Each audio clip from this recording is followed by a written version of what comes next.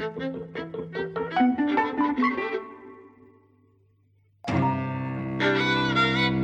and welcome to Eavesdropping at the Movies. I'm Mike.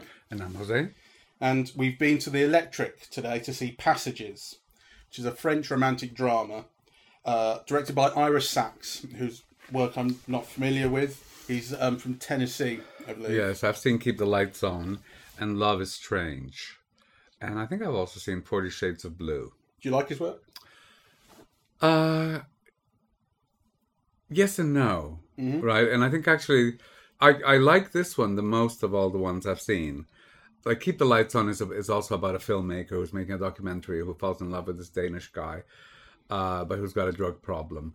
So I like the emotional nuances, of the work. I like the way that it explores contemporary relationships or relationships in a contemporary setting. And I like the way he's with actors, but I don't like the look of his films. Yeah, I didn't like the look of this. Let me just briefly say what it's about and who it stars. Thomas is played by Franz Rogowski, who we've seen in Transit, Undina, Happy End. He's wonderful. He's one, and we really like him. Yeah. He's a filmmaker, and we see him at the start directing this film that he's making. He's in a marriage with Martin, who's played by Ben Whishaw. They live in Paris, and one night Thomas sleeps with a friend, Agathe, played by Adele Exarchopoulos, who was in Blue is the Warmest Colour. She was wonderful in that. Yeah. And this affair leads to a kind of a bit of turmoil. Thomas, in particular, who is really the central character of the film, is kind of torn between these two relationships, I suppose, and kind of love that he develops for Agathe. I didn't like the look either. I thought it looked dull and it was always kind of lifeless. But this also extended into the film as a whole, which I didn't really get on with. Because remember what the French said about Brief Encounter? All those years ago, that famous thing about these two people in need of a bed, right? Well, in this film, everyone's got beds. They keep on, they find partners quite easily, but no one's happy. I just thought, I kind of felt like... That is often the case. I know, but but I kind of felt like these people don't have any trouble with places to live. They don't appear to have any trouble with money. They obviously have this thing that kicks off with their relationship, with the affair, but they kind of split up and then they find another partner quite quickly and quite easily. I thought, just fucking lighten up, all of you guys. I really didn't get on with these characters. Oh, well, I liked it very much. I thought it was really interesting. I just thought these aren't real problems these people have got for a long time. Until a pregnancy occurs. But they are. I mean, kind of, these are, in fact, the problems that everybody has. Which is, what's your relationship like? What is love? How secure are you in this relationship? I love that the film begins. They're not just a gay couple. They're a married gay couple. So, and the way that the film begins, the whole thing with the Ben Whishaw character, who's there supporting his husband, at the rap party, but who's got to work the next day and wants to go home and goes home, right? I thought those are dynamics that I understand very well, that they're very comfortable. It is, in fact, a very securely married couple. And then, boom, something happens. And something happens because the filmmaker wants something else. He wants romance and explosions and, kind of explorations. Right, so, he's not happy in a way with what he's got. He wants more. Whereas, kind of Martin is quite happy. Is Martin the Ben Whishaw character? Martin is quite happy with what he's got. And there also appears to be some degree of history about it between them, because at the start of the film, when Thomas says, I slept with Agathe, Martin's not happy about it, but he says something like, you're always like this when you finish a film. You always forget. So it's right. So there's some history between Yes, and obviously, and I think what I liked very much about it, and what to me seems very real, is, that the film is very interested in kind of exploring, the dynamics of modern relationships, right? And it kind of, includes, a spectrum of sexual interests and sexual desires, and kind of I get the sense very much that the filmmaker is kind of primarily homosexual, right? But he's kind of very taken with this woman. He has this affair, and something seems to open up. I thought all of that was very interesting, but also you get the feeling that he's just entirely self-involved and entirely selfish and kind of not concerned with other people, basically. Yeah, absolutely. And it becomes clearer and clearer, I think, as the film goes on, that he is the cause of... I get to the point where I'm going, if only... I get to the point where I'm thinking, what is the continued draw to this character that these other characters have? Why are they drawn to him? Or why don't they... Particularly Ben Whishaw, although ultimately he does get to the point where he rejects him for good. But why is he continually drawn back to this guy? I wanted more of a sense of what the draw was. To me, it was very clear. I mean, the filmmaker. Well, first of all, he's very sexy, right? He's got this kind of ugly El Greco face. Yeah, he's got this kind of high-pitched voice, right? Mm-hmm. So you think, oh, he's actually kind of ugly, really, yeah. But then he begins to move in the dance floor, and you can see he's a very sexy man, right? And then, he moves kind of in a very sexual way. He's a good time in bed for sure.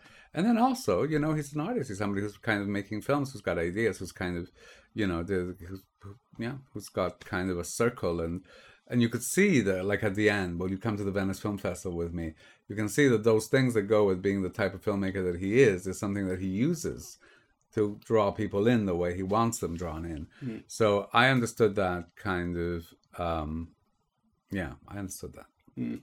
I don't think I got as much of a sense of you as you did from the dance scenes or the sex scenes of him as a good mover. Mm. I don't think I really felt that. I think it's partly the way it's shot, which is all this head and shoulders and the kind of long take, and there's not a lot going on in it. It felt kind of dull, as I was saying, roughly speaking, about the look of the film. The one thing I did like in one of the early sex scenes, it's the second time he sleeps with a gaff, is that he moans. He's the one making noise, and she's not. She's basically very unusual, like women vocalise, and men typically not so much, if at all. But it's... Yeah, right. No, I mean, less so, but I mean... In movies, no, maybe. It's true. I mean, it's anyway. But that's the point, is she's the one, because it's in a public place, she's the one shutting him up. He's the one who is kind of being enlivened by this experience because it's something he hasn't experienced for a long time, and he's falling for her. And sex with a woman is, this kind of this clearly he's had it before. He and not just that he's had sex with her before, but in the past. But he's kind of, there's something renewed and enlivened about him by it, and I thought that was a moment that I really enjoyed. And then eventually, I also kind of thought, these are two actors who, to the best of my knowledge, I don't know if Ben Wishaw's gay. He is. Is he? But I don't think Franz Rogowski is. And I'm kind of thinking, all the sex scenes we're seeing with him in particular, because this is what the character's going through, are straight sex scenes. And eventually you get to this gay sex scene between him and Ben Whishaw when they he seduces him once again. And something about that kind of really enlivened the film. And it's partly that it's explicit to a degree that I wasn't expecting. And more so than any of the scenes were with the woman. The woman, yes. But maybe that's also because that's something that I have no particular history with. I mean, it's still kind of very reticent in a way that, heterosexual scenes, sex scenes aren't. But it's kind of more daring than is usual. So I liked it. I both liked that, and it felt a bit awkward to me as well. Yeah. Were there things that struck you as false or kind of bum notes or that kind of thing? No. It's just the camera was very reticent. Yeah, kind of. Oh, I didn't necessarily mean in that scene specifically, but throughout the film, were there things that weren't? No, I think the reason why I like the film is because that kind of felt true to me. And actually, one of the things that. So on the one hand, you're thinking, why is it taking it so long for Martin to really kick him out, right? To put up with all of this. And then, of course, he realizes he loves him, right? And, kind of that's why he's doing it. Yeah. And then, kind of a line is crossed. Yeah. Whereas, it's kind of it's different to think that you've come to a new understanding with your partner than to think that you're once more being manipulated about something so serious. So I understood all those gradations. What I didn't understand is the protagonist at the end. So I didn't understand why after Martin says, "I never want to see you again," kind of, and he's very final about it, why he goes directly to the women again. And I just didn't understand that. Right? It's well, I think I got that because these are the two people who he has feelings for, and there's a degree of at any port in a storm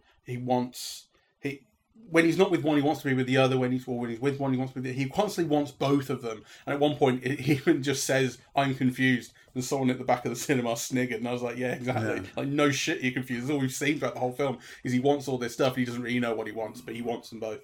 And so I understood that he would be. It's almost like it's like exhausting his options, Well, I didn't understand the going back because it had been clear he'd already ended that and returned, and you got the feeling that the person he really loves in that is Martin. Yeah, though it's also clear that the relationship with the women is also, effective. He says, "I think I love you" at one point, right, to her. So, but I just thought that if that avenue is exhausted, kind of you're clear on this man now. Why return to the woman just because he's kicked you out? I mean, that just didn't make sense to me. Right. I just think he could have found somebody else. He could have gone to a club that night and picked up someone. I mean, there's a million things he could have done rather than return to her.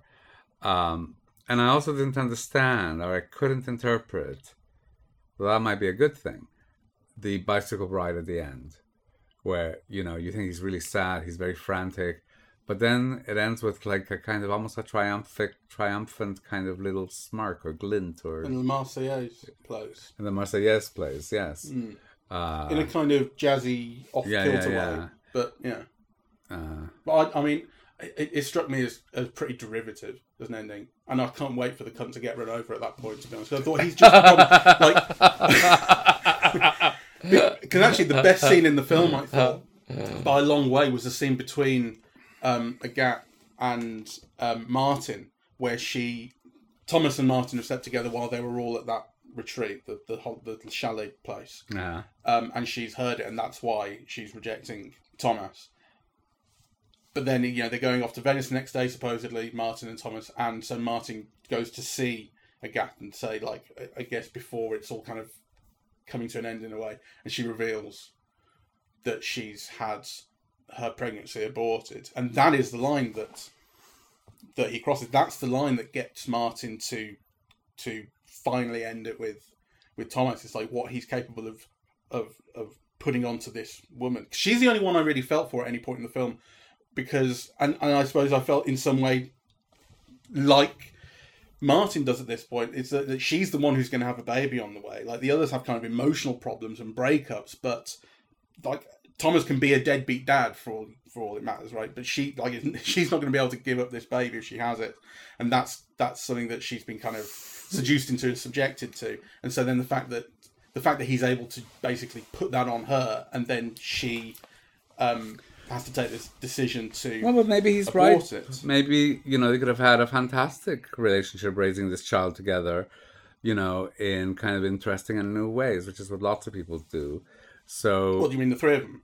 Yeah, or maybe the three of them for the next 10 years, and then maybe somebody else, and who knows who the woman might marry later on or whatever. I mean, I don't take the abortion as a given or as a good thing. I mean, it seems to me kind of, I mean, I can understand her a little bit, yeah, but it's not a given. It could have been a great adventure to have that baby.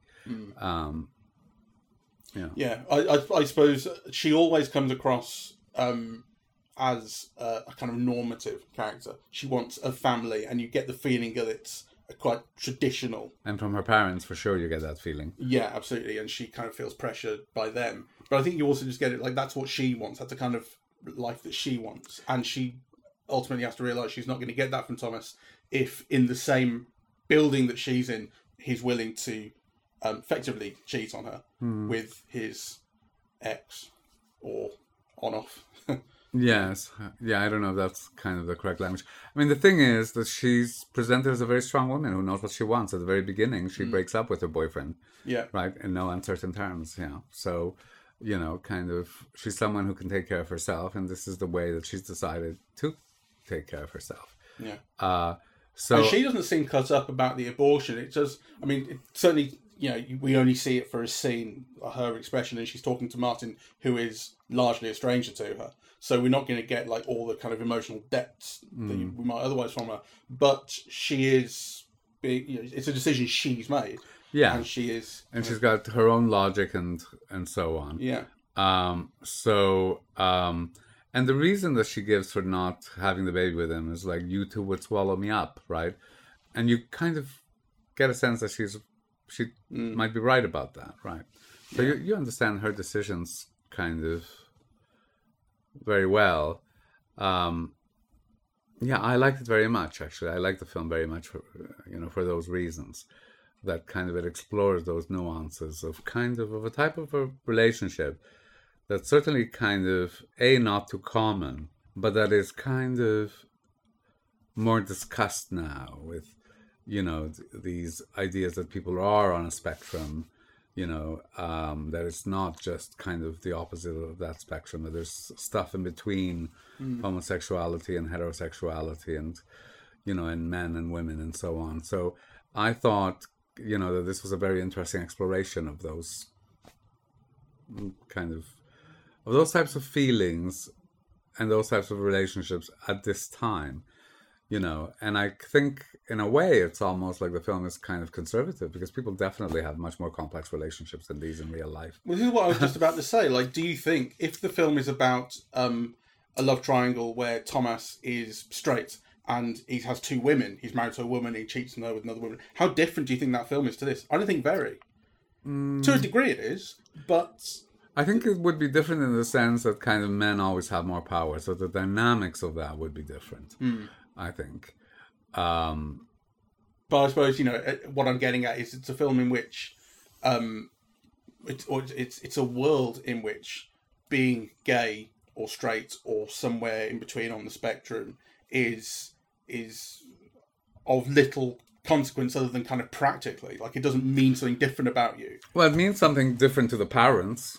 Yes, to the parents it does. So I think the social element of discrimination and so on is there in the film. The film acknowledges it. But these people are also living in this kind of artistic bohemian world in which kind of, a wider array of behavior is accepted, than kind of might be the case. And I think it's because of that maybe, some aspects of the film don't quite ring true to me. Yeah. Again, that element of him returning back to the school and, to try to get back with her, I think kind of...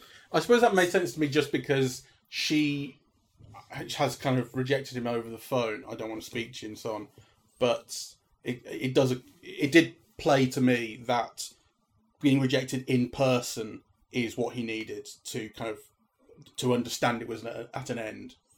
Well, but, he knows both things are at an end before he goes back to her. Well, he knows she's at an end before she returns to him. And I don't get that because, you can just imagine a filmmaker on his way to the Venice Film Festival to premiere his film. I mean, your boyfriend kicks you out. You ask some cute guy to go with you, and that's that. I mean, I don't understand. So needy. I mean, that's the kind of character. One of the reasons I didn't like him. Bloody needy. Well, make up your mind. I don't know. Well, he does seem needy in the sense that he always needs to be in one relationship or another. And he's certainly kind of very demanding and very, very egotistical and selfish about it. But you can also see the attractions of a person like that, I think. Yeah, I think he has to realize that these two relationships are at an end before he finds that new cute guy. Yeah, well, maybe. You know. Anyway, I liked it very much, and I think we're living in an interesting time where this type or these types of relationships are kind of explored with the level of seriousness that this film offers. Though I must say that the level of seriousness that it offers in terms of, the treatment and also a kind of understanding of I think, people and relationships and so on, is not accompanied by what I would say as a cinematic nous. Yes. That, he doesn't seem to me to be a very skilled filmmaker. No, I quite agree. I think the film lacks pace. And that it occurred to me that might very well be deliberate, the pace. It lacks visual poetry. It lacks visual expressiveness. Like you said, the camera is always like head on. It's a medium close up. There are so many expressive tools, that are not at all explored through even lighting or anything, right? And actually I thought even the costuming, because, I'd often catch myself saying, "Oh, I want that sweater," rather than what does that jumper tell you about this character and this person, and Yeah, like how is he expressing himself through his or what is the film expressing about that character through what he's wearing. I mean, there is some of that, but kind of there could have been a lot more. The film will come up occasionally with a composition or two, which is what, but it will the film will begin a shot in an ugly composition, and then whether it's people leaving the scene and you end up with just two of them, and then it becomes a composition that is worth looking at. That happens a couple of times, but I kind of thought this is a way that I've seen an awful lot of mediocre European movies look. It's this kind of cheap. The camera's just on a tripod, sat at the end of a room, looking at a group of people. It's not very interesting. The sense of things playing out in real time, I kind of appreciate. That the film will let a scene linger a little bit before the character kind of absorbs something that's happened and moves on, or whatever it might be. I quite like that, but it happens in such a visually dull fashion. Yeah, it happens dramatically. So sometimes a character will pause and then run after a person. And actually that's all held within the shot. And that does create kind of interesting tension. So kind of there are moments of that work and that are good. But, you could have created the tension through, I don't know, editing or, all kinds of other ways, right? And some of it, so there was that scene where they were in the bedroom, and I think they're talking about getting back together or breaking up again. I forget what it was, and Ben Whishaw goes into the other room, and then comes back to answer. But you only see the bottom half of his face, and you think, why? Yeah. So kind of he's responding. It's a real moment. You want to see what effect this is having on him, and the director's denying you that because there's an interesting composition with 1/3 of the frame being it's just stupid. I thought that was it's ill-judged. It's sub Tom Hooper, because Tom Hooper will at least let you see someone's half of someone's face, but at least facing the camera. There's so much just being stood away from the camera. There's that scene early on where Thomas is sat on the edge of the bed and Martin's in bed, but Thomas is completely blocking him off and facing him, so we just see the back of Thomas's head. Do you remember this shot? And there's a composition to it. There's something vaguely interesting. I don't know why it's happening though. I would rather see these characters' faces as they're talking to each other. These are good actors, and they're really wasted to a great degree, I think. I don't know. So if you're thinking, is this a film that you need to run to the cinemas to? I would say no. It would work exactly the same on television. I don't think kind of visually it's interesting enough, to kind of warrant going to the pictures for.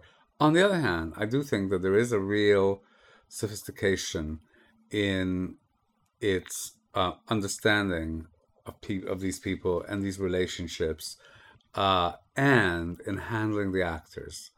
Yeah, I thought kind of, all the actors were very good.